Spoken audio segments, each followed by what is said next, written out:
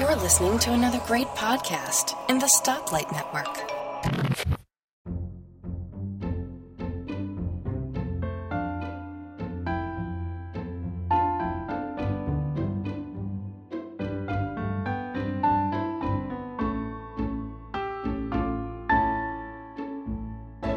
Hi folks, and welcome to Let's Talk Photography show number 28. I'm your host, Bart Buschatz, and joining me today I have, well, not really a panel. It's myself and Antonio, basically, just the two of us. So hi, Antonio. Hey, Bart. Happy New Year. Yeah, it is. Yeah, it is our first show of the year. Yeah. Show of the year, yeah.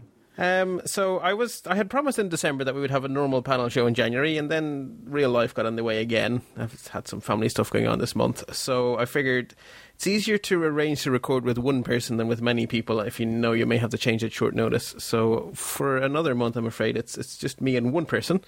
No one complained last month, though, so I guess it's not awful.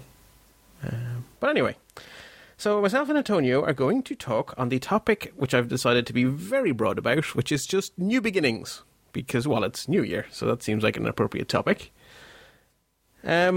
So I guess the most cliched thing we could possibly talk about with that topic is New Year resolutions. And I think I said in the pre-show that my New Year's resolution is to end up in a stage where I feel comfortable and basically don't hate Lightroom, because right now I feel like I'm editing photographs with one hand tied behind my back, and it's making me exceptionally cranky. Why do you feel that?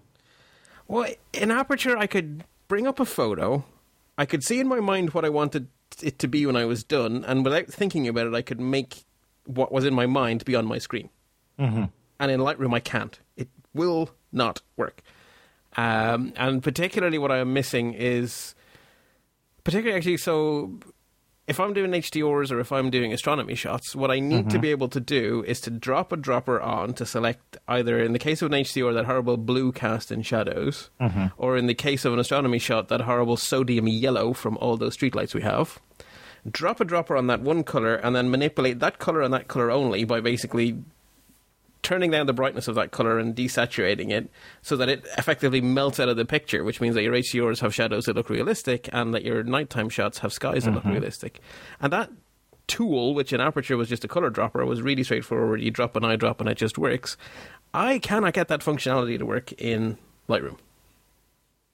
Really? I think you can do that. Where am I spacing out on this? It doesn't sound like something I do often, but it does sound like something that you can do in Lightroom. I can do it on like the sort of the main colours of Lightroom's choosing. So I can turn down the blues and the greens, but not a specific shade of. I'll look into that and get back to you. Yeah, do please, because if that were gone, because the other thing on the other hand, like, you know, swings and roundabouts. Yeah. So on the one hand, like, I don't like this notion of having three interfaces in one, where I have to be, am I now in library mode or in editing mode or in whatever the third one is? You know, in Aperture I could mess with my metadata and mess with my image all at the same time, whereas now I have to look across the top and see which one of the buttons I'm on, which makes me a little bit cranky. But on the other hand, the big change that I'm loving is the fact that I can do perspective correction non-destructively right there within, you know, my editor, which it certainly couldn't do in Aperture. Right. So you're gaining some things and you're losing some things, or at least maybe losing some things. But to a large extent, what I've lost is 5 years worth of muscle memory. So I know that's part of why I'm cranky. And I'm just going to learn it. Because I remember the first day I used Aperture. I came from iPhoto to Aperture, and I was like, yeah, you know. I hate to throw something else into the mix, but have you looked into Capture One? I gave it a brief look and decided I prefer the idea of using something like Lightroom because I'm big on being organized. Yeah, well, that's the strength of Lightroom, is the organization. Certainly not Capture One's forte. I recently purchased the new version of it, which is Capture 9, Capture One, I think it's version 9. And because I've got a few people talking about switching over, especially because I'm shooting mostly Fuji these days, and Lightroom is just turns blue in trying to open up the RAW files for Fuji. Oh. Meaning that I literally have to go. Now, I told you in the pre-show, I have an old computer, 2009, early 2009 Mac Pro. So it's a little slow in general, But when I import my Nikon D7000 images, which are the same megapixels as the Fuji I have, it does it in a blink of an eye. And I'm not converting to DNG, and I would probably tell people to stop converting to DNG, but I'll get into that in a minute. So it saves a step in terms of we're not doing a conversion. And the D7000 pictures sort of come in, like that. Yeah. Snap my finger. And the same kind of files for the Fuji file, I literally have to go out for lunch to import a card's worth of Fuji files in Lightroom. And so what I'm also doing is I'm taking the card full of images, I'm transferring them first to my SSD, figuring, my SSD is going to be much faster than my little card and the card reader. And Lightroom still just chokes on those. And so, if I was going to have a resolution, I don't know how this works out, but I want Adobe to fix that by the end of the year, or else I'm going to dump Lightroom, because my workflow is more towards Fuji these days, and I just don't have the time to sit there and import them all day long. Do Fuji have a converter to DNG that you could use and then import those DNGs into Lightroom? I'm not going to convert to DNG. So the reason why I said that is the previous version of Capture One, which I own, could not read the DNG files. Now, I'm not sure if that's an issue for the people who make Capture One, or it's an Adobe issue, but I don't think that DNG is going to be the universal format everybody was hoping it to be. I think that the fact that it's owned by Adobe rather than actually being an open format is probably the issue there. Yeah, I mean, I think part of the problem is, if the camera manufacturers would have offered the ability to shoot in DNG in the first place, that would be great, and that would have all been one big happy family. But the camera manufacturers, I think, are doing their own shenanigans and want to have their own proprietary RAW files. Yeah. And so, we're back to this mix of, 1,400 RAW files. But the problem I was having with the DNG is that in case I did want to move over to a different system, in this case it was Capture One version 8, Capture One version 8 was not reading my old DNG files. So I decided to not convert to DNG. This way I can have my library more open, so that if I wanted to switch processors in any point in my workflow, I would be able to, and not have to go back to my original file someplace. So I've dropped the DNG altogether. Yeah, philosophically, I love the concept of a DNG. In practical terms, I've never gone that route, and that probably won't. Well, it's a nice package. It's all the metadata and all the processing is all encapsulated into one file. You don't have to deal with XMP files. I know we're sort of going off on a tangent here. No, but tangents are fine. Like I say, new beginnings. So I'm also snowbound, so we're recording this on the day that New York City is having Snowzilla. And you mentioned something ridiculous like 24 inches. Oh, yeah. We're at approximately 11:30 a.m. Eastern time, and I think we've already passed by 9 to 10 inches, and they're forecasting. That's ridiculous. That's up to 24, and so we're just getting started. That's 60 centimeters of snow. That's madness. Yeah, it's making up for all the time we hadn't have snow, earlier in the winter season. Late in 2015, we actually had no snow, so this is just sort of piling up and spitting out. I have nothing better to do than to go off on tangents.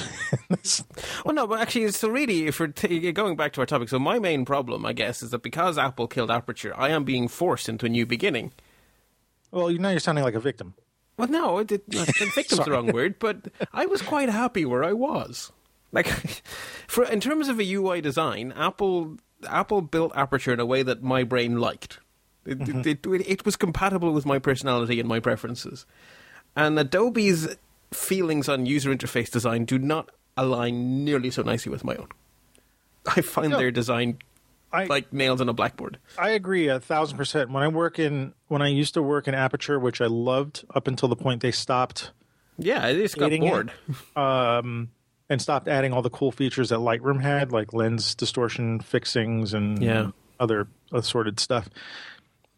Aperture was the kind of program that made me feel, and I might have said this before on the show, so excuse me if you're hearing this again, but it made me feel like a photographer again. And I'm growing up in the time of film and light boxes and negatives and dark rooms.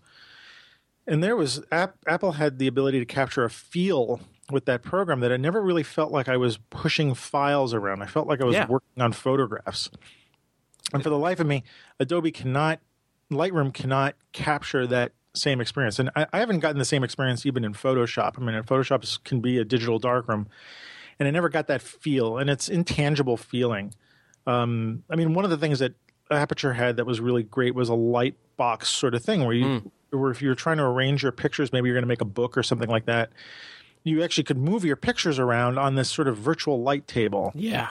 And I love that, yeah. I loved it too, and it made me feel like I was working with pictures. And Lightroom makes me feel like I'm managing files. And frankly, lately my workflow with Lightroom really has been managing files because I do a lot of my processing on my iPad with my Fuji pictures, and that to me feels more photographic, because I'm touching the screen. It's a different experience than Aperture directly, but it is a feeling. I'm touching the pictures with my finger, and I'm doing something that feels organic, and then I'm transferring those to Lightroom so that I can organize my library. And I'm not doing as much processing these days, at least with my Fuji, than I was previous with my Nikon and stuff like that. So.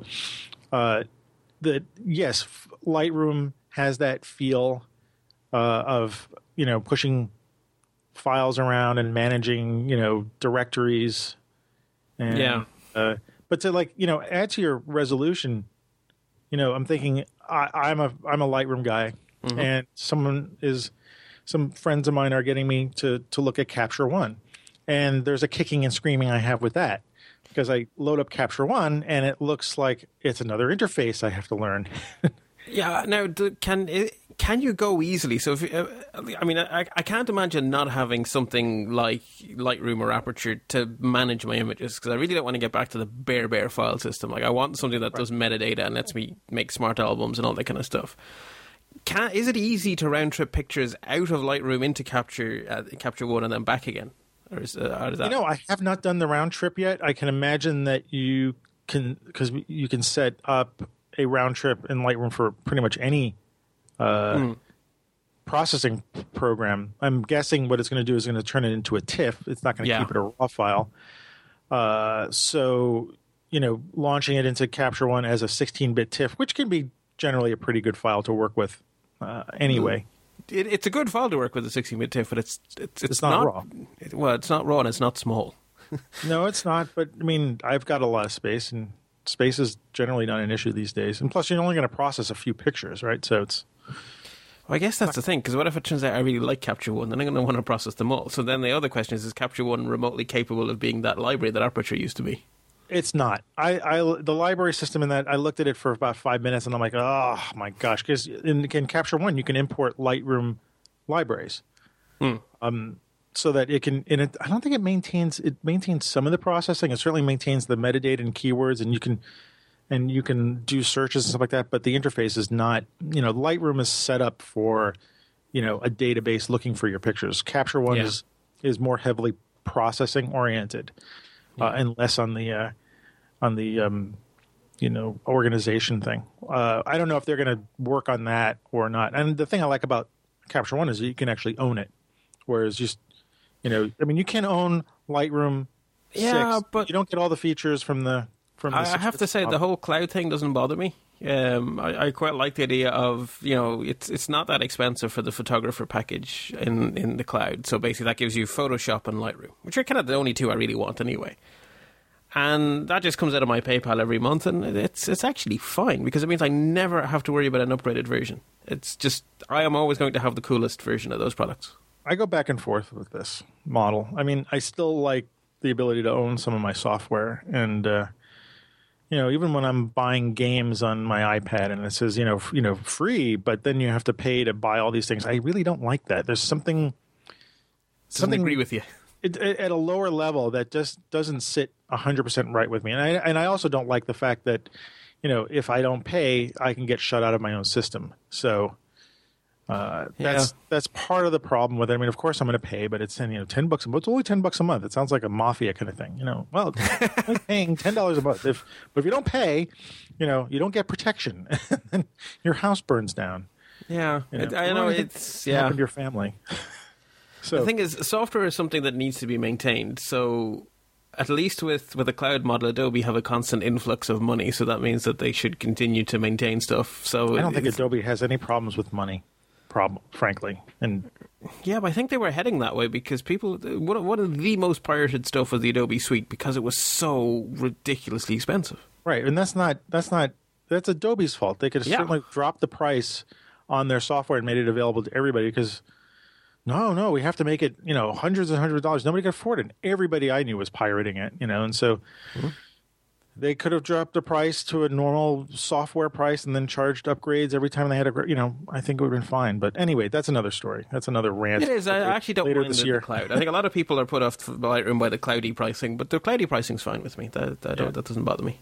But in the same vein that you're going to try to learn Lightroom, I'm going to try to learn other programs and not be so rigid in my thinking too much. And I guess to just try to be open to other ideas with software and actually, and the other thing I need to get around to learning, because I bought it on a pre-order and I haven't even downloaded it yet, which is absolutely terrible, is Aurora HDR from Trey Radcliffe. Yeah, I'm getting swamped with emails and posts in my Facebook timeline from those guys, and I'm just like, you guys are annoying the hell out of me. I know I've been getting cranky with. I've been using the same HDR for years and years and years, the Photomatics, and there hasn't really been any improvement in it. It's done a bit of an aperture in that sense, although not quite actually being abandoned. But it hasn't changed anyway. So I saw the video demos of Trey using his own product, and he seemed to be able to use it quite well. So, but I still haven't actually, I bought it because it was cheaper on pre-order. I still haven't even downloaded it, which is terrible. So that's another thing I need to do this year. I actually need to use the stuff I've paid for. Well, good. That's a useful resolution. Yeah, so any gear I have that I haven't been using, it either needs to be sold or it needs to be used, be that physical or virtual, I think.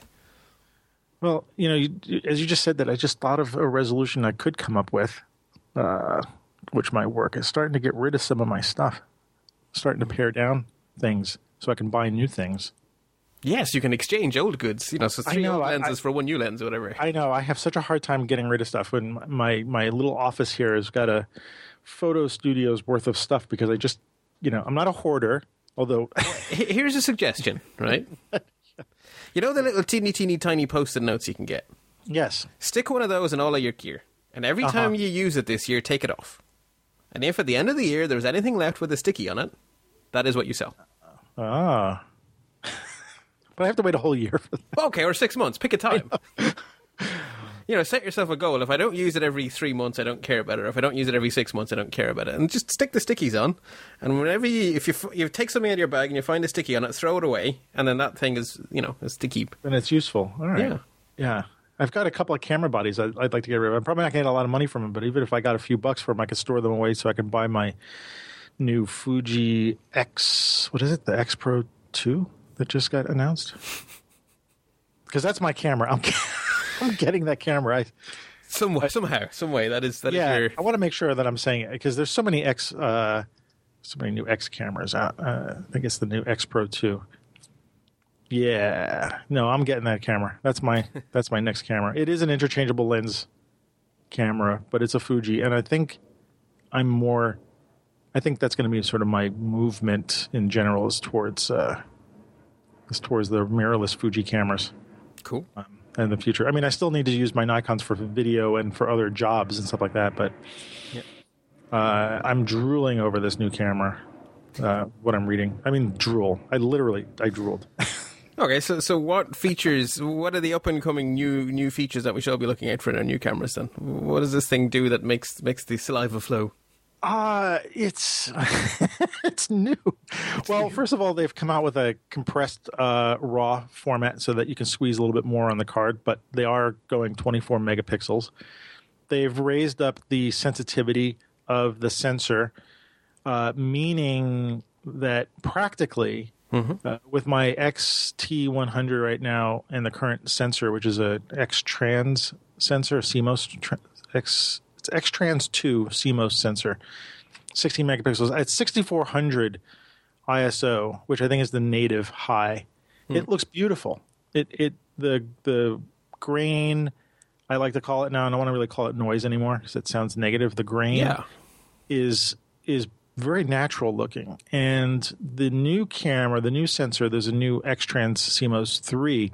The native has gone up to 12,000.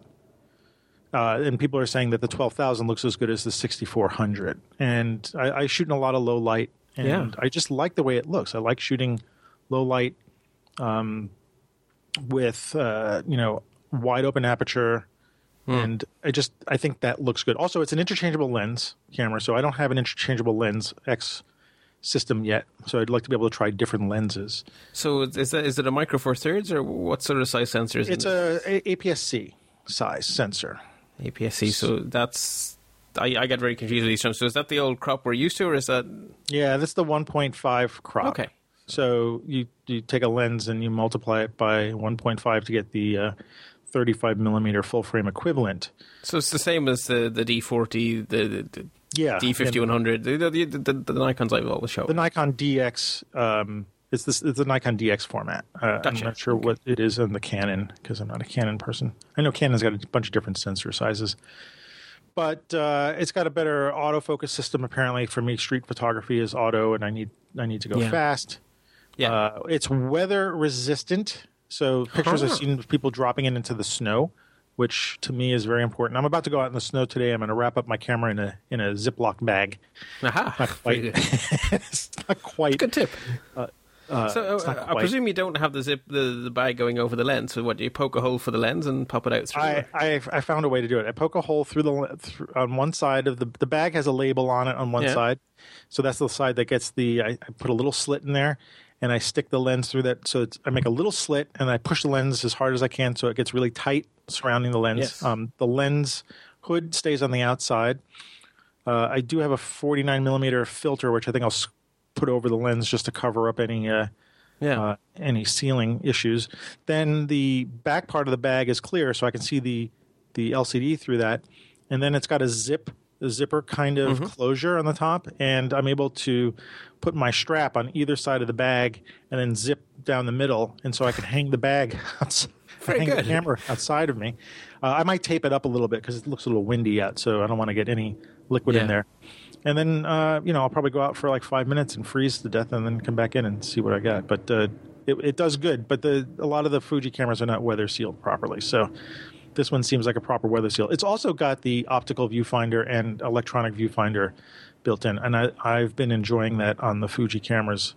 I go back and forth between using the optical and the. Cool. So it looks like a camera. It's expensive. It's not a cheap camera. I mean, it's not terribly expensive, but it's when I'm not making a lot of money, it's expensive. So Yeah.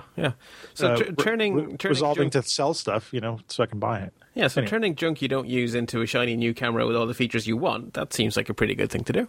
Yeah, it's a worthwhile resolution. So we'll check in at the end of the during the course of the year, see how that's going. See how or this time next year we see. So all those resolutions from last year, how do they go? Get rid of them. I still hate Lightroom. I still haven't used Aurora HDR. Yeah, I haven't downloaded yet. Oh, I hope not. That would be absolutely terrible. Oh, there's another resolution for me. Sorry, I wanted to add this one. I got to stop digital hoarding. I do that. I buy a lot of software that I don't use. It's so easy, isn't it? It is. With the App Store and the ads popping up on Facebook, it's easy to go click and download something, and like you said, come out of PayPal and you're done. Do you ever have that when you go to the iOS store to buy something, and then instead of saying buy, it says download, and you go, what? Did I already own this? Oh, good. Well, oh, good and oh, bad. Yeah. I mean, I've been not using it, even though I want it. Well, I do digital hoard iOS apps, and so I'm going to try to stop buying as many of those as I can. I realize there's only a few programs I use over and over and over again, so just to try to stop spending money in general. So, that's easier said than done. I know. Well, there's a practical part of it, Well, if I look at hey, I want to get this camera, and instead of putting that $5 towards the app, if I put that $5 in my PayPal account and leave it there just for the eventual purchase of the X Pro 2, that might feel a little bit better. So, That's a good point, actually. So if every time you don't have a coffee or you don't do something, you put the money somewhere separate. Yeah, and I like I said, I do want to get this camera. I mean, it's not because I'm drooling over it too, but I think I can do work with it that will bring me to other levels of my photography skills. So I think that's a worthwhile goal. And so if I don't buy a coffee or I don't buy an app and I put a few bucks into a pot someplace. Yeah, sounds good. That's a good idea, actually, because that way you realize how much you're saving and then you don't feel so bad when you do buy the camera. Yeah. Excellent. Well, let's skip ahead then to, I am sure that, the Christmas elf or whatever you believe in has brought along a whole bunch of new cameras for people over the holiday season. So I remember the first time I got my D40, my first real camera. So I decided, I had used a film SLR, and then I became a teenager. And as a teenager, one loses interest in everything. That's how it goes. And so for, 10 years maybe, I just didn't do any photography at all. And then in my 20s, I suddenly went, do you know something? I used to really like that. I'm going to do that again. Mm-hmm. But obviously I'm not going to start buying film and stuff and developing it because that's not easy in the modern world. And, I'm a computer guy. So I said, I'll buy a DSLR. That'll be great. So I did, and then it arrived, and I unboxed it. And then I just remember picking it up and going, I have no idea how to make this thing go. So I figured if I twiddle the top thing to the A or to auto, then at least photographs will come out. And it took me an awful long time to go from there to actually being, comfortable. Like I love photographing on pure, full, complete, 100% manual. Like my camera spends an awful lot of its time on M. Hey, we like to hear that. The Switcher Manual. I'll tell Tom. The Switcher Manual guys will love to hear that. Yeah, but that took a while. So I guess there are going to be an awful lot of people for whom this is sounding familiar. So I guess, do we have any thoughts? And the first thing I think I definitely want to say, and it sounds ridiculous, but the single most important thing to do is to read the manual. You don't have to read it all, right? Yeah. Flick through it and read the headings. I've got some opinions about that, but I'll let okay, you well, my theory, it works for me anyway, so my theory is that you don't read it like a book, right? It's not a novel. It's not going to keep you entertained. It's not going to keep you excited. But if you flick through it and read the headings, you will know what the camera can do. And all you have to do is sky away on the back of your head that it has rear curtain sync and front curtain sync. Just know that it has these things, but don't bother reading about how to do it. But just know that when you decide that you do need to be able to do it, that you know that it's in the manual and that you can figure out how to do it. So just know what the camera can do by scanning the manual. Okay.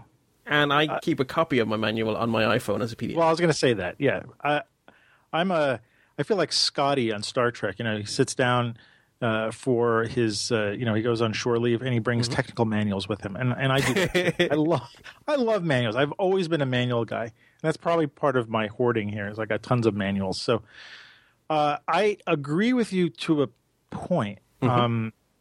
First of all, I'm very much like, yes, with every camera, pretty much every modern camera you can go to the manufacturer's website and you can download a PDF version of the manual.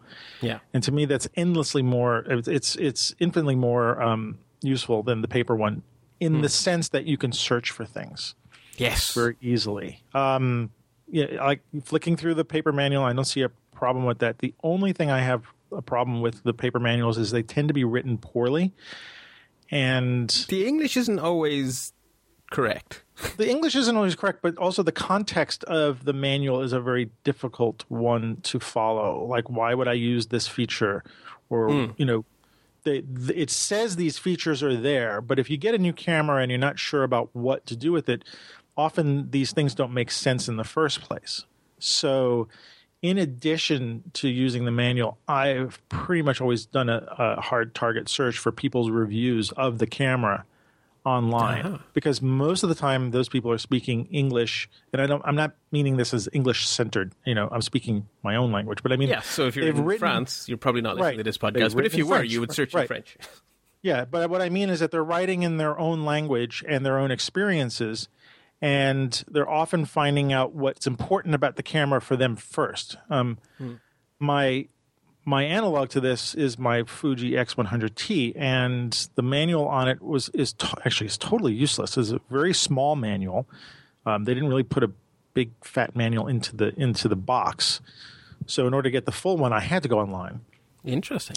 Yeah, I was bummed out about that because like I said, I like sitting down with manuals. And I couldn't understand a lot of what I was looking at. I don't know why I was going to use certain features, and so I relied on a few reviewers, and they're escaping me right now who they are. And they weren't just reviewing it; they were reviewing some of the technology. So someone was talking about the sensor on the camera and how it doesn't really have an iOS on it, and sort of it sort of picks up the iOS after you take the picture. And I thought that was, for me, it was a little technical, but for me it was very interesting and useful because then it helped me understand how to set the ISO on the camera. Yeah. And how to process the pictures properly. So I would say, in addition to looking at the manual, even though I'm kind of not, I'm a little down on the manuals these days, I would find people who are reviewing the camera that you have. And so going to like places like Petapixel and DP Preview, and then just doing a Google search for certain, like if you got a new Fuji X, what is it? X100T, let's say that, and do a search for that and find like the top 5 reviews and read those. And I think those are going to give you, a bit more about how to use your camera. Actually, maybe not to how to use it, but then you can read about what the reviewers are talking about and then go back to your manual and see how to implement the things they're talking about. Yeah. Yes, because they're not in the reviews. They're really not going to spend a lot of time telling you that you need to turn this switch and do that switch. It depends on who's writing it. But if you read about it, then you can go back to your PDF version. You can type in, classic Chrome on the search term, and it'll find out where that is on your camera, and then you can figure out how to use it. So, yeah. Sorry, that was that's long-winded. Yeah, but it doesn't matter. Which I am long-winded. Sorry. Okay, so reading the manual or knowing what the camera can do is definitely useful because, particularly actually, so the way it sort of comes out to me is that you're reading something online. You've come across a technique that you say, "Ooh, this sounds like fun," but it says I need to put my camera into auto bracketing mode. Can my camera do that? Well, if you already know it can, then the next question becomes, well, how? Well, that's easy. You go to your PDF, you type in bracketing, and it goes, so I click this menu, then this menu, then this menu, then this menu, and deep down, lo and behold, ta-da! Here's what I want. But if you didn't know that your camera could do it, you may have said, oh, well, that's for other people to do, not for me. Right. So, yeah. Okay, so we're back to our person. They're standing there out in a field with their shiny new camera. They've read the manual, but they're still finding it rather intimidating. So any tips on how to build that familiarity with your device? Is there a path? Patience. Patience and practice. No, really. Patience and... I mean, this is sort of the personal part of it for me. I know we all want to like dive into something and get it working right away. And part of what I've noticed, well, at least with people I work with and some clients, is that they don't really want to spend the time looking at the manual. They want to just dive into the device or the camera right away. And I'm like, dude, you got to spend some time. You got to take it easy. The camera, these are very complex machines. Yes. And, it's not going to come right away. So I think I always caution to have some patience with yourself, too, because people tend to beat up those. It's like, oh, it's too complex and I'm stupid and I can't figure this. Like, no, you're not. Yeah. These are not, they are complex machines, but you're not an idiot. You can read, you can spend time figuring this out. It's not that difficult, but there's a lot to absorb. And these devices are getting more and more complex. And there is that tendency to want to throw the switch on A and start taking pictures. But I'm taking it that you bought a new camera or you got a new camera for Christmas or bought it before the end of the year to get it off on your taxes because you wanted to use this device and you just need to take some time. So, I mean, first, be patient. Yeah. I think it took me a year to get a hold of my, learn all the ins and outs of my Fuji, and I'm usually pretty good at learning things, but it's a camera that really needed my patience, and I'm getting the best out of it now. I think I'm probably 95% up on the camera. There's probably still a little bit that I don't know about. Yeah, but, so there's no substitute for time. So I guess a corollary to that is the single worst time to buy a new camera is just before you go on that big trip where you want to capture it. But then you can just put it on A, and then hope for the best. Hope for the best, but be aware that you are hoping for the best. And when you get back, don't say, "Well, the camera is a piece of junk because it didn't work." No, it's just you guys aren't. You're not a on team. the same page yet. Yeah, you got to be a team with your camera because as a computer guy, but the single most important thing I think everyone should understand about computers is that they're absolutely stupid. Computers have no intelligence whatsoever, and your camera is just a computer with some glass in front of it. Right. So there are things it's going to be able to do, but you, as the more intelligent member of the team, are going to have to start asserting yourself over the camera's naivete. It's on average it does the right thing, but and you're the the world boss. isn't average. Yeah. So I guess my approach is you start to assert a little bit more control, and the time you assert that control is when you spot the camera going wrong. So you're taking pictures and you're getting them home and you're going, no, you guessed wrong. That's not right. Okay, now how do I make that right? How do I tell the camera not to guess, but to just listen to me on that aspect? So maybe it's that the auto white balance has gotten completely confused by the fact that the whole place is full of snow or something. Right. You say, okay, well, how do I? Then you go look on your menu and say, so how do I assert control over just that? I'm going to leave the camera in A or in a mostly automatic mode, but I just now want to assert control over this one thing that's going wrong. And then you find the things in the menu, and the next thing you know, okay, so I can set my white balance to auto, or I can dial in one of these values, or I can take a snap picture and tell it what's white. Okay, so that's now stored away in the memory banks, and any time that the silly computer makes a mistake on a white balance, I now know how to assert control over that. And maybe I'll choose to leave it on auto 90% of the time, but I know that the next time it's silly, I can step in. And little by little, as you start to learn all the different places where you can step in, it becomes much more of a partnership between you and the device because, when it gets it right, let it at it. Let the camera do the work. But then, know how to tweak its ears when it goes wrong. Can I add to that? Absolutely. It just made me think that probably a good portion of cameras these days are able to shoot RAW and JPEG. And I would suggest that everybody set their camera to shoot RAW plus JPEG. And we might get a little pushback on this, but to tie into what you're saying is that because if you got a RAW file as a backup, then you can mess up a few things. Yes. And recover them later. So within a range, but within a range, yes. Yeah. I mean, you have some leeway, but you certainly have a lot more leeway than if you were just shooting a JPEG.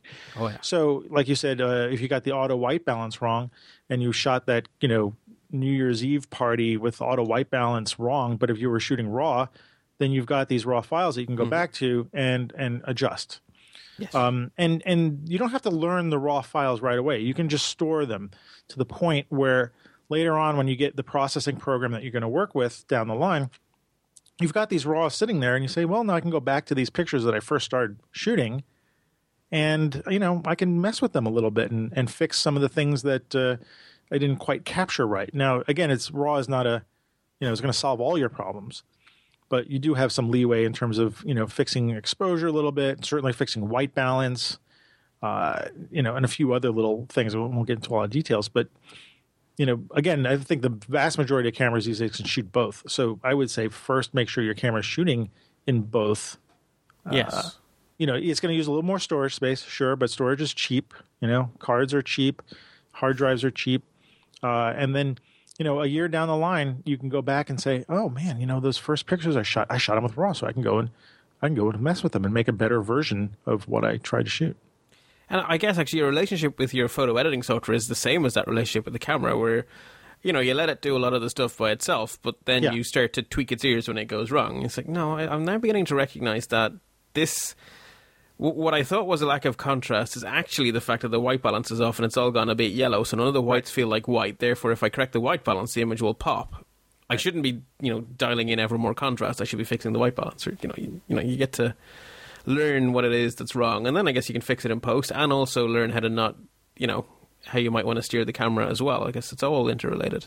Yeah, and it also takes a little bit of pressure off you too, because you can say, well, if I mess up a little bit, then later on down the line when I start to learn more about the camera and more about processing, I can get to those things eventually. So you don't beat yourself up immediately when your pictures come out blue or something like that. You're gonna say, okay, well, this is part of the learning process. I'm learning the system, and I do have a little bit of fallback on. But, my first digital camera I had was a Nikon D100.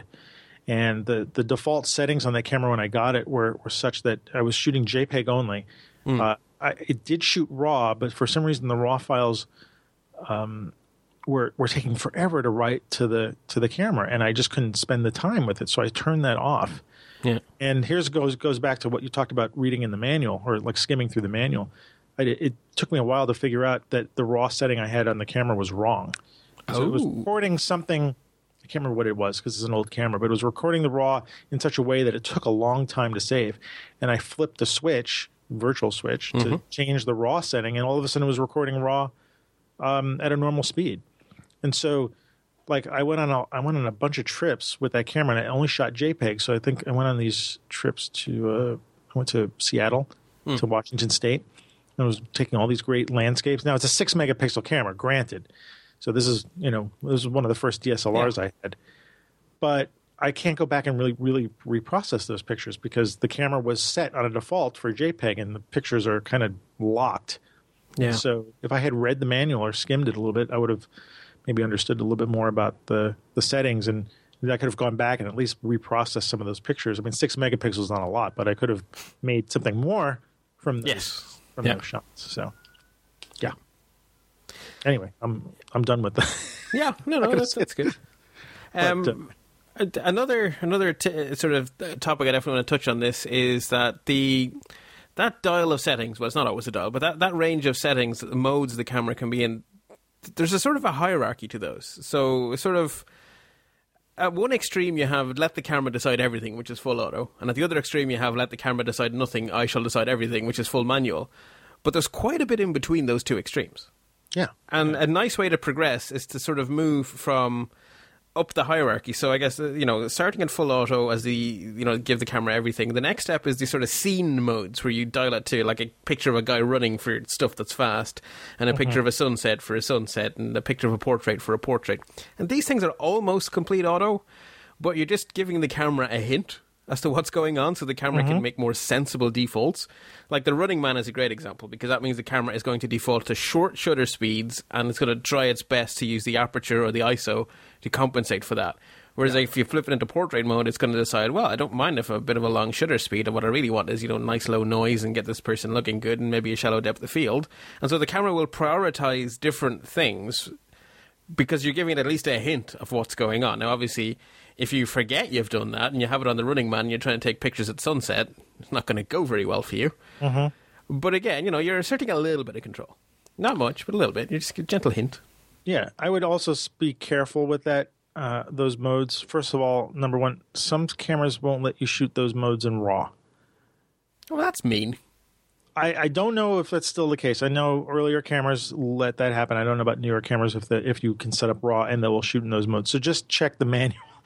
Read the manual on that, because it would be a bummer to thinking you want to shoot RAW and then setting it up in a mode to shoot nighttime skylines because the little switch says nighttime, and then it's just shooting JPEGs. So double check that first. Yes. The other thing I would caution is those things become like training wheels, but they can become crutches.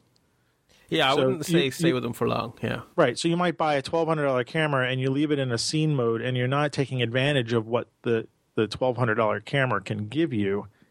Yeah. So I would say they're great to play around with, but pull those training wheels off as fast as you can, and start working your way up the scale, because it's a shame to have this great piece of technology and have it make all the decisions, and you still might get frustrated with some of the decisions it makes, because it's still guessing, right? It's still a dumb computer, and it's not a smart machine. It's hoping that it's going to guess what you want, but it may not. And again, the tendency is to blame yourself that you didn't get the picture, and it's like, no, it's never you. It's the device. You just need to learn it and work with it.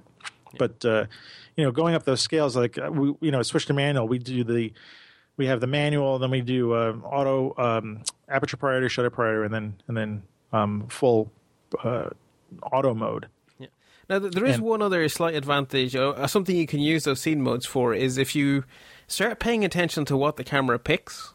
So you're in the one place and you stick it to portrait and watch what aperture and ISO and so forth the camera picks. And then you change the dial to something else and watch how it changes its mind.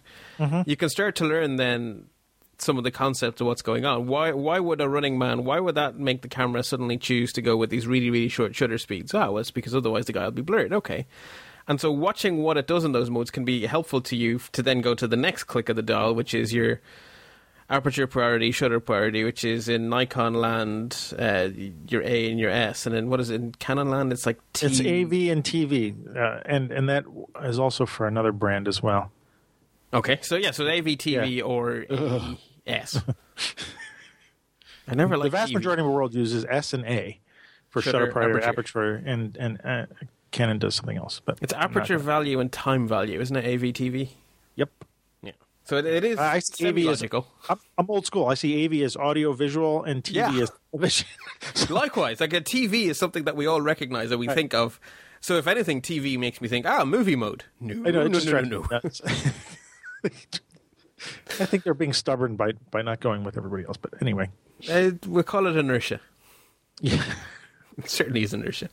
Yeah, so they're your next modes where basically you assert control over either the shutter speed or the aperture and let the camera's brain deal with the other two. Yeah, it's letting the camera do some of the lifting for you. It's like being an assistant in some way. Yeah.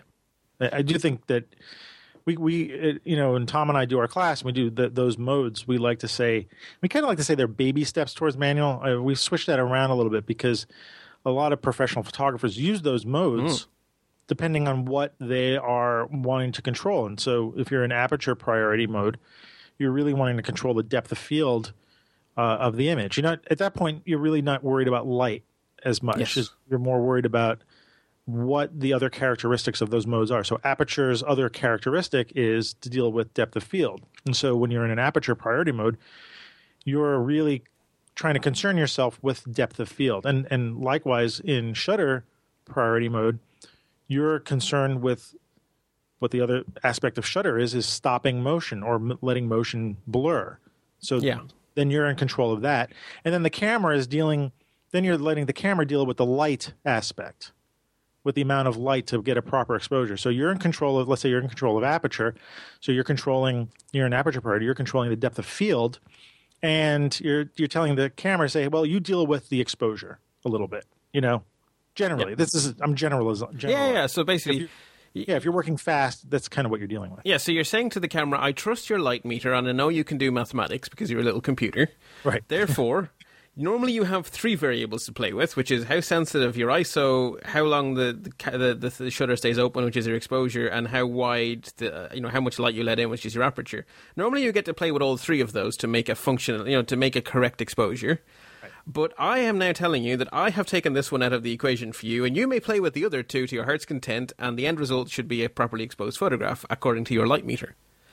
So then so if you want to control depth of field, then you set aperture priority mode, and if you want to control motion, be either intentionally blurring or intentionally stopping, then you take the other one and let the camera play with the other two. But of course, in both of these modes, what they have in common is that you have said to the camera, I trust your light meter. Well, you trust it to a certain extent because most cameras then have an exposure compensation dial. Okay, good. That's where I was hoping you were going to go. Yes. And what's really nice is these days again, I'm going to sound like a Fuji guy. I'm not getting paid by Fuji. I love Are you sure? Guys. I think there might be a line of work for you in that. I would love to I'd love to be a spokesperson for them anyway, because I think they deserve it. But they've started putting a lot of these dials on the outside of the camera. Mm-hmm. So a compensation dial is on the outside of a lot of the Fuji cameras where you can actually have direct compensation of the exposure. So you could say to the camera, you're okay on the exposure, but I'm going to adjust it a little bit to my liking, Yes. So that's where that dial comes in. You're like you said, you're letting the camera do some of the heavy lifting, and you trust it a little bit. But when you can override it a little bit when you're like, well, it's okay, but I'm going to do something a little bit better. Yeah. So what you're saying with these exposure compensation or exposure bias is that you're saying I want it a little bit brighter than your algorithm tells you, or I want it a little bit darker than your algorithm tells you. And so typical situation might be snow because Like a normal everyday Irish day, if you expose it for your 18% grey, your mathematically correct exposure, an Irish landscape will look correct. But when it's snowing, the real world is actually brighter than the real world normally is. And so if you do an average exposure in snow, it goes grey and blech. Well, basically, the camera's looking at it and saying, wow, Too light. there's a lot of light there. Because the camera's just looking at light and is trying to come up with an exposure that's, like you said, 18% gray. And we could probably do a whole episode about explaining that. But the camera has to have a certain, bias towards one exposure. And that's what it looks at. And, it looks at a snowstorm and it says it's too bright. Or it looks at a cave or a coal mine and it says it's too dark. So it tries to bring both of those to a basic level, which is 18% gray. And, of course, snow is not, snow is not gray, and a cave is not gray. So yes, you need to. So at that point, what you say is, I want this to be brighter than you think is normal, because snow is brighter than normal. Therefore, now start doing all of your automatic calculations, but aim too high. And I have told you how far too high to aim. But this goes back to this will also go back to me saying another good reason to shoot RAW. Is because even if the camera does make some slightly poor exposure decisions, or you do, you can kind of fix those later. And within a range, but within a much, much, much bigger range than you could otherwise. Well, and the range gets bigger and bigger every year as the technology of the sensors gets better and better, because the dynamic range gets better and better every year. So you do have a little bit of a wider headroom, I would say. I was going to say something about error. I'm room for error. You have more. If you think of it like playing pool, the pockets keep getting wider. Get bigger. Yeah, and at some point in the future, like I don't talk about ISO a lot these days when I'm teaching, although it is a factor. But again, as the cameras are getting newer and newer these years, and I'm sure people who have bought cameras, got Christmas presents, they're up. These are the most recent cameras. Yeah. Hopefully. ISO is becoming less and less of an issue. Most of these cameras have what's called automatic ISO, where the camera gets to choose. You tell the camera to do this, but the camera will choose the ISO based on, its exposure mode, and you don't have to deal with it. And in the old days of digital, you wouldn't want to shoot high ISO too much because the images were ugly. Images were ugly. The sensors were not very good in low light, and it would be noisy. But these days, the sensors are getting much better. And so, like on the Fuji camera I was talking about before, the new X Pro 2, I think it goes up to 12,000, and it looks very nice. So, you could shoot in low light and not worry about your ISO settings too much, because the picture will look very nice. So I think at some point in the not too distant future, ISO will not even be an issue anymore. Yeah. You'll just have your camera. I don't even know if you'll set it, which would be kind of great, because you could go from daylight, you can be shooting outdoors immediately and then run inside, and your camera will understand that and adjust the ISO appropriately. And then you're just back to shooting with shutter speed and aperture, and you'll get as good of a picture indoors as you do outdoors, because the amount of grain in the picture will not even be an issue. So that's that's a prediction, which is not, duh. It's a trend, and we hope it continues. It is a trend. I shoot mostly on auto ISO these days on my Fuji camera, because, it's one thing I don't really need to be thinking about while I'm running in and out doing my street photography. I don't have time to set that setting every time I change my, indoors and outdoors. I want to change shutter speed and aperture, and those are the things I'm really concerned with. So, yeah, like when I was shooting with my older Nikon, the D40, it was something I had to think about all the time, because otherwise the pictures looked ugh. Well, and the D5100 I have now is not a new camera by any stretch of the imagination. But dude, compared try shooting to with film. Yeah, well, see, that's the thing. See, that's where I came from, right? So yeah, no, but film, you bought you stuck Kodachrome 25. Believe me, hey people, there was Kodachrome and it was ISO 25. It was one of the most beautiful films. Not very sensitive to light at all. Hence the I would go so ISO far of 25. to say very unsensitive to light. Yeah, but it was very, very fine grain, and it was a beautiful film. But you stuck that in your camera, and you were kind of screwed if you were shooting outdoors, and then suddenly, for some reason, you had to run indoors. You either had to you had to roll the film out of the camera, right, and make sure there was enough. which is difficult, not impossible, difficult, and make sure there was enough leader left on the film so that you could reload it. Yep. Or you had to have a second camera with a different film stock in it so that you could run indoors and outdoors. So, you were kind of stuck with it. That was a big decision because you were making your decision on what ISO to use when you were standing in the camera shop buying the film for the week. Yeah. That's, to go back to the learning thing, though, about like the new cameras, again, if you don't know about how to turn on ISO on your camera, the auto ISO or something like that, one of the things Tom and I have done just to make it easy for people is to sort of say, like, are you going to shoot indoors or are you going to shoot outdoors? And if you're going to shoot outdoors, you set your ISO to this number or like close to this number. If you're going to go indoors, you shoot this. And you kind of set it and forget it. Yeah. The old Ron Popeil, I know we used to have a guy who sold all these kind of gadgets late night on television. His name was Ron Popeil, and he had a rotisserie that you could buy. And he goes, you set it and forget it.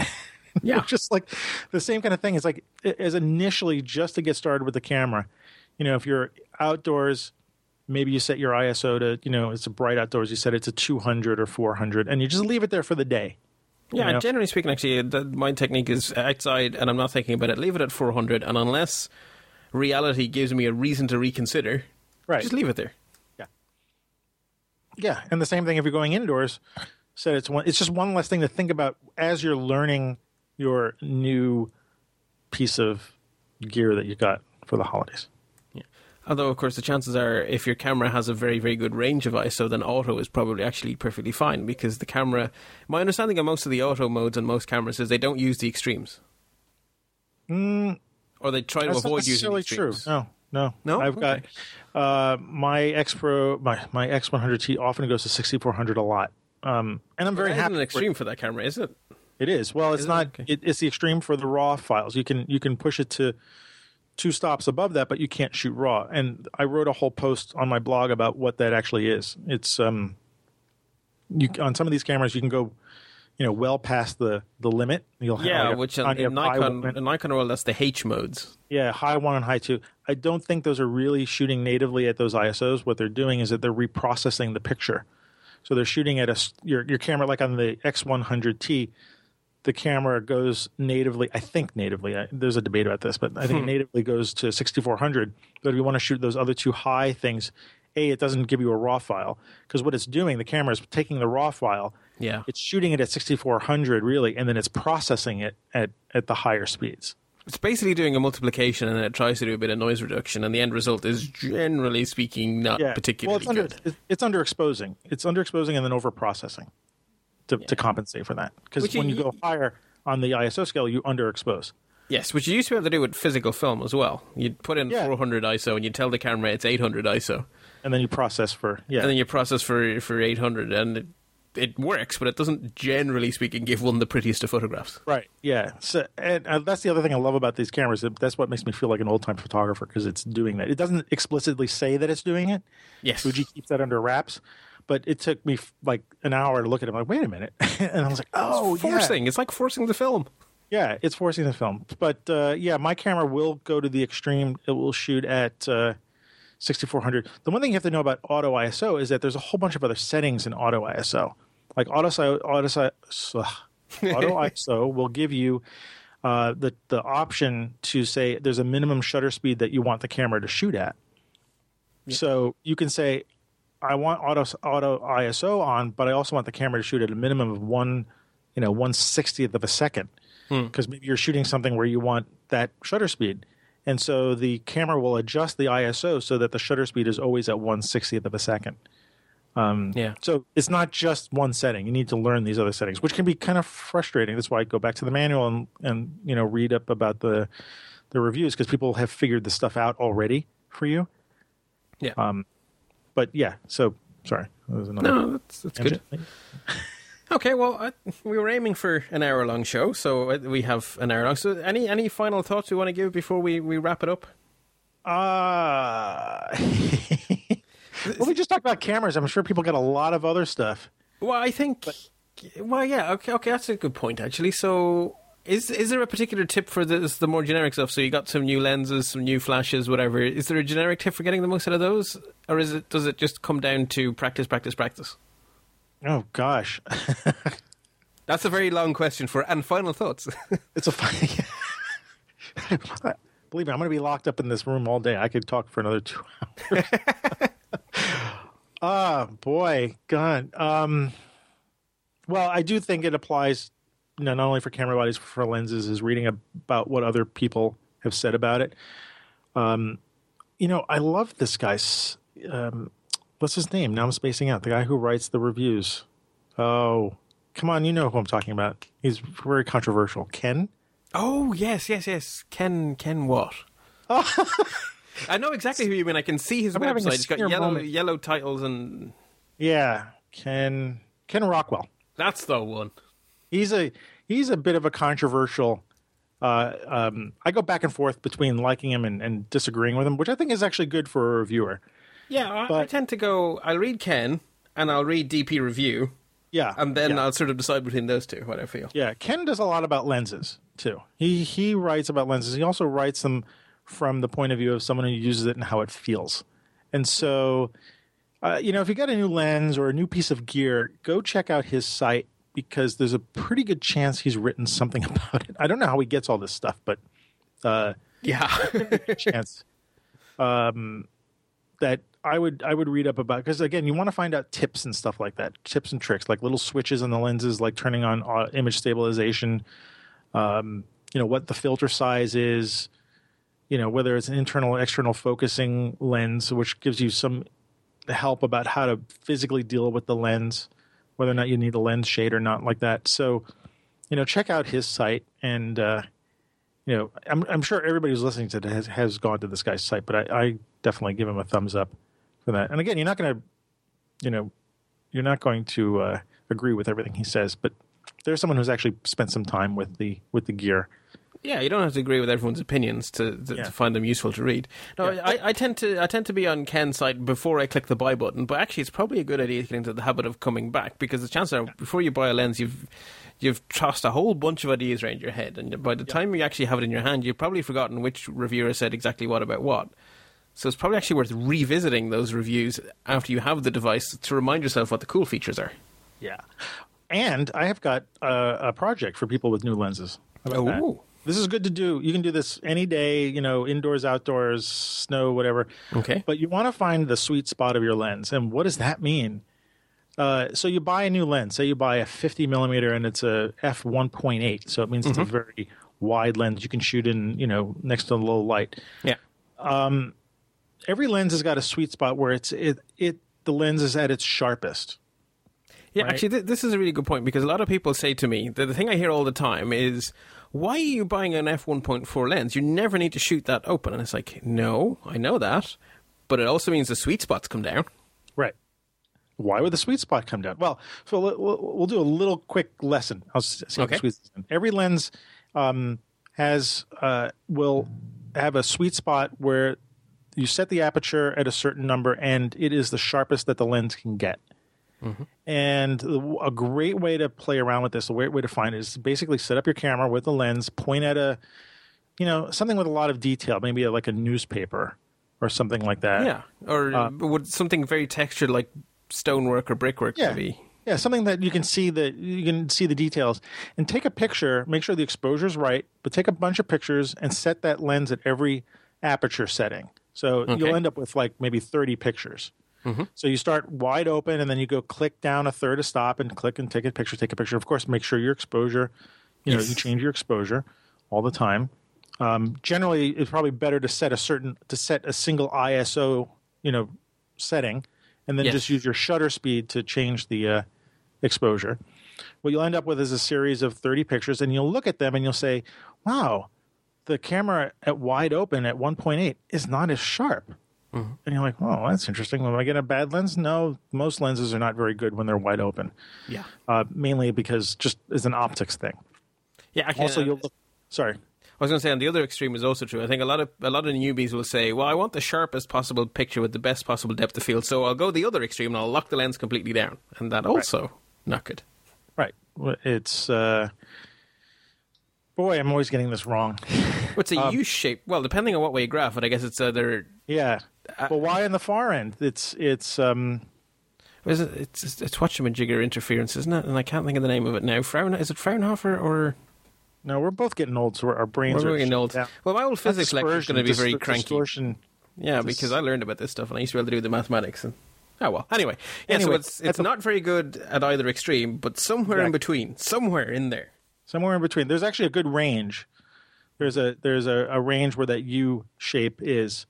So there's a wide aperture and a closed down aperture that you have a nice range with. And so this way, when you get your lens, you look at it, you'll say, okay, well, I can shoot at 1.8 or 2, and I understand it won't be as sharp, but I can shoot in the dark and blah, blah, blah.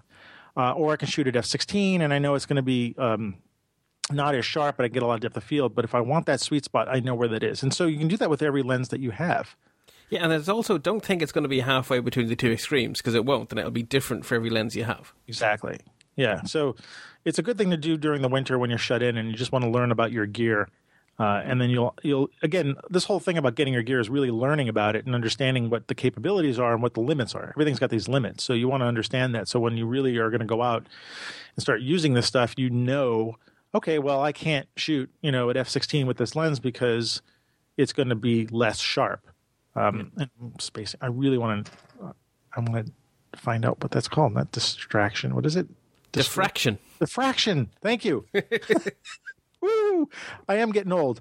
Yeah. Diffraction is that the more you close down the lens, the more the light scatters towards the sensor, and so it actually, even though we're all learning that you shut down your lens, you get more depth of field, so you get basically a sharper image. What ends up happening is that this diffraction kicks in, and the sensor is not able to capture the light properly, so you end up getting a softer picture. And it's really fun to see that when you do this test. Yeah.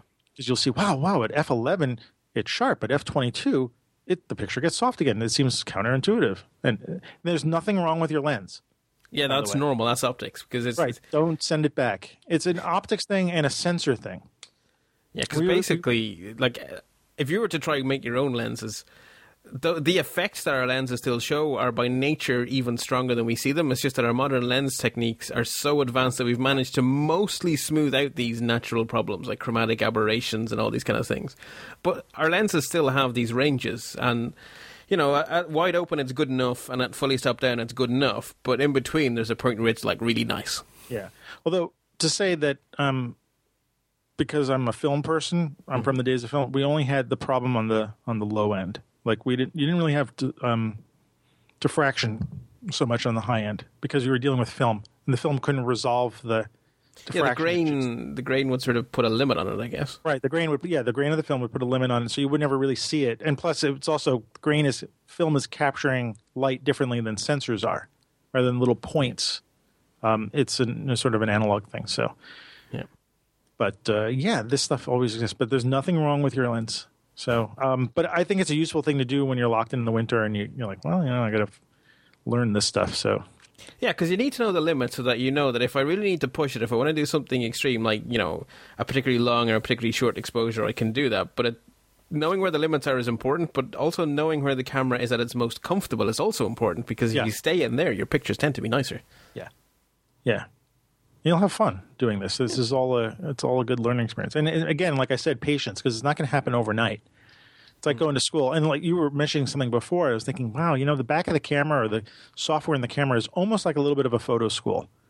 Yeah, because it tells you what it's doing. You can see what it's doing. Right. And you take a couple of minutes to look and say, why is it doing this? And why is it doing that? And look at there's so much information on the back of a screen these days that it is a photo class. You do have to interpret it. You have to understand what you're looking at, but it's easy to find out that information, what it means. But, taking a picture and saying, okay, it's too dark, and then you see the histogram on it, it's like, oh, and then you take a picture, it's too light, and you look at the histogram, it's like, oh, now you know how to use a histogram. And also that classroom extends into your photo editing app, because your photo editing app will show you all the EXIF data. Yes. So if you start to find that, these pictures don't look nice, and you start looking at the EXIF and you say, hang on, all the pictures that don't look nice have in common the fact that they're shot at 128,000 ISO, and the ones that look nice have in common that they're shot at 400. This whole high ISO thing is a problem for me. Okay, gotcha, the camera isn't good at this. I will avoid that. Right. Or you'll know when to use it. You'll avoid it, but you'll say, okay, well, there'll be a time when it's better to get the picture and not worry about the quality so much, because you're shooting an event or something like that. Yeah, and when you're at the edges of what your camera can do, it will always be less good than when you're in its comfort spot. So you might know that this ISO 128,000, it's not great. But on the other hand, if I don't use it, I come home with 0 photographs. Yes. And finally, remember, it's not you; it's the equipment. I mean, you are people who are listening to this or getting this stuff. We're all smart people. It's the gear that we have to learn, and we have to make our sort of peace with it to understand how to use it. So you'll be going through frustration, but that's how you learn. So I would just say, from the personal part of it, really take it easy. There's tons of resources that you can find out from people about things. You can always contact me. I know a lot about stuff. I open that door. But part of what we do at Switch to Manual is, answer people's questions. So, and I guess, it is all about practice. But the more you practice, the other advantage of practicing is that things become automatic. So you don't think about, your brain just goes, I need this darker, and your body just twiddles the right buttons. But when the camera's new, that will not happen, because it will be a 2-step process. I want this darker. What menu was it again? So I do this, and then I do... And so the more you practice with it, half of that equation falls away, and it just becomes about, I want to do X, and you just know how to do X, because it's your gear. And that goes for lenses. I want to turn off the VR. I want to focus it manually. They're all a little bit different. They all have their little knobs and switches and their little twiddly bits. Do I turn this? Do I pull that? And the only way to get good with them is to practice using them, and to the point where you're only thinking about what you're trying to control and not how to control it. So I guess it's like driving a car. When you're starting off, a gear change is not, I should go to second. It's, so I got to push this in, and I'm going to do this, and I'm going to do that. So you got to get beyond that, and there's only one way to do that, and that is practice. Practice, yeah. And stay warm, too, for those of us in the northern hemisphere. Warm and dry. Warm and dry is good. Yeah. Since we've started talking, I think I've gotten like 2 more inches of snow on my window. So okay. I hope you have all your shopping done and you don't have to be outside. I did. I bought bread and milk, which is what you're supposed to buy. I don't know why. Is it?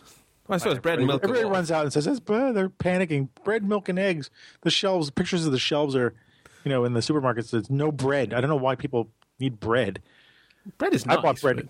Well, yeah, I bought bread because I want to make sandwiches, but, Well, I guess if the power goes out, bread works. Whereas if you bought a pizza that it's frozen and the power goes out, what are you going to do?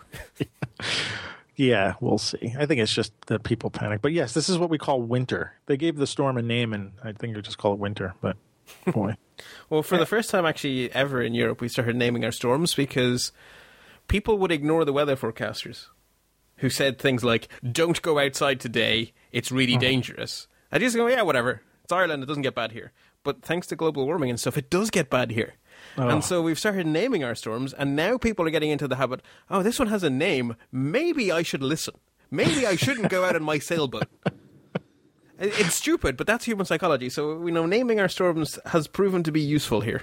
Okay, but that's an interesting thought. Now I'm thinking that we're starting to name the storms here too, so maybe that's the reason. I think it's stupid, but okay. It's also a bit of fun, right? So Abigail, the terrible damage wrought by Abigail, and then here we're going male, female, male, female. So I was thinking Abigail, and then Barney. Storm Barney was fun. I just had this vision of a dinosaur stomping. Barney wreaked havoc in the north of England. Anyway, I hope we got to what you wanted to talk about in the show. I mean, I think we've got. I think so. I think that it's a very broad topic, so we can't possibly. Oh my gosh, yes. But I think we got good content. So thank you very much for your time. And well, gosh, yeah, of course.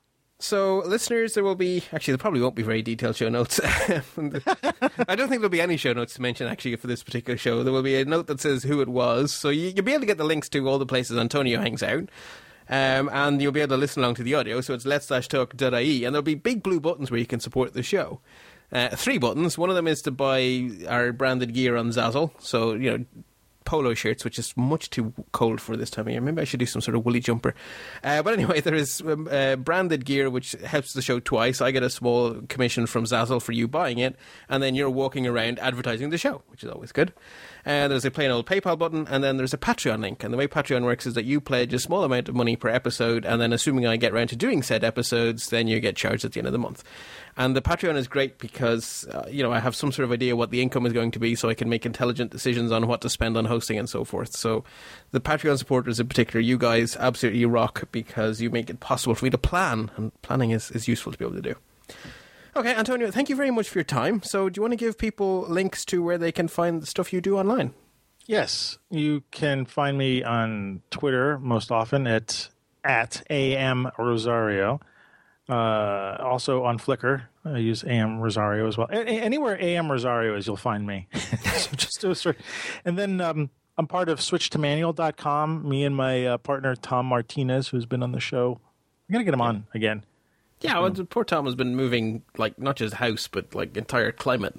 Yeah. And he just got engaged, too. Oh, that's Yeah. So he's been a little busy, but... yeah, we hang out at switchtomanual.com, and we do our podcast, the Street Shots podcast. And when I'm done with you today, I have to edit a couple of shows because I'm a little behind, but we've had our holiday hiatus. So switchtomanual/podcasts. And we're on Twitter at switch2manual, so switch2manual. And Facebook and stuff. We're not on Google Plus anymore. We're kind of drying up on the Google side. And you guys also do portfolio reviews, I believe? We do, yeah. We've got a portfolio review site service where you can send your pictures and have the Switch to Manual guys give you some professional feedback. And we have 3 paid versions, but we also have a free 99, so you can give us a test.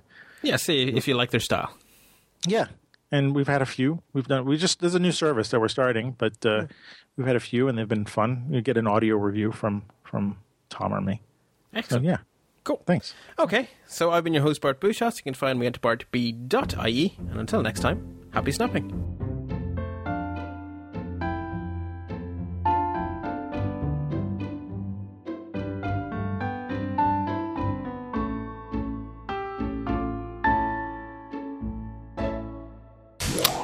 You're listening to another great podcast in the Stoplight Network.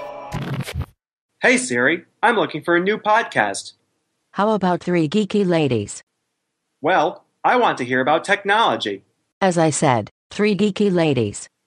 I want to learn about different types of apps and websites that will help me in my day-to-day life. 3 geeky ladies fits the bill. A podcast that talks about new releases in Apple, like iCloud, Photos, new iPhones and iPads. Oh, and El Capitan is coming out soon, right? As I've been saying, 3 geeky ladies is what you want. Say, what about the 3 Geeky Ladies podcast? That looks like exactly what I want. Thanks, Siri. Wow, 3 geeky ladies, a technology podcast from a female perspective. Find it on the Stoplight Network.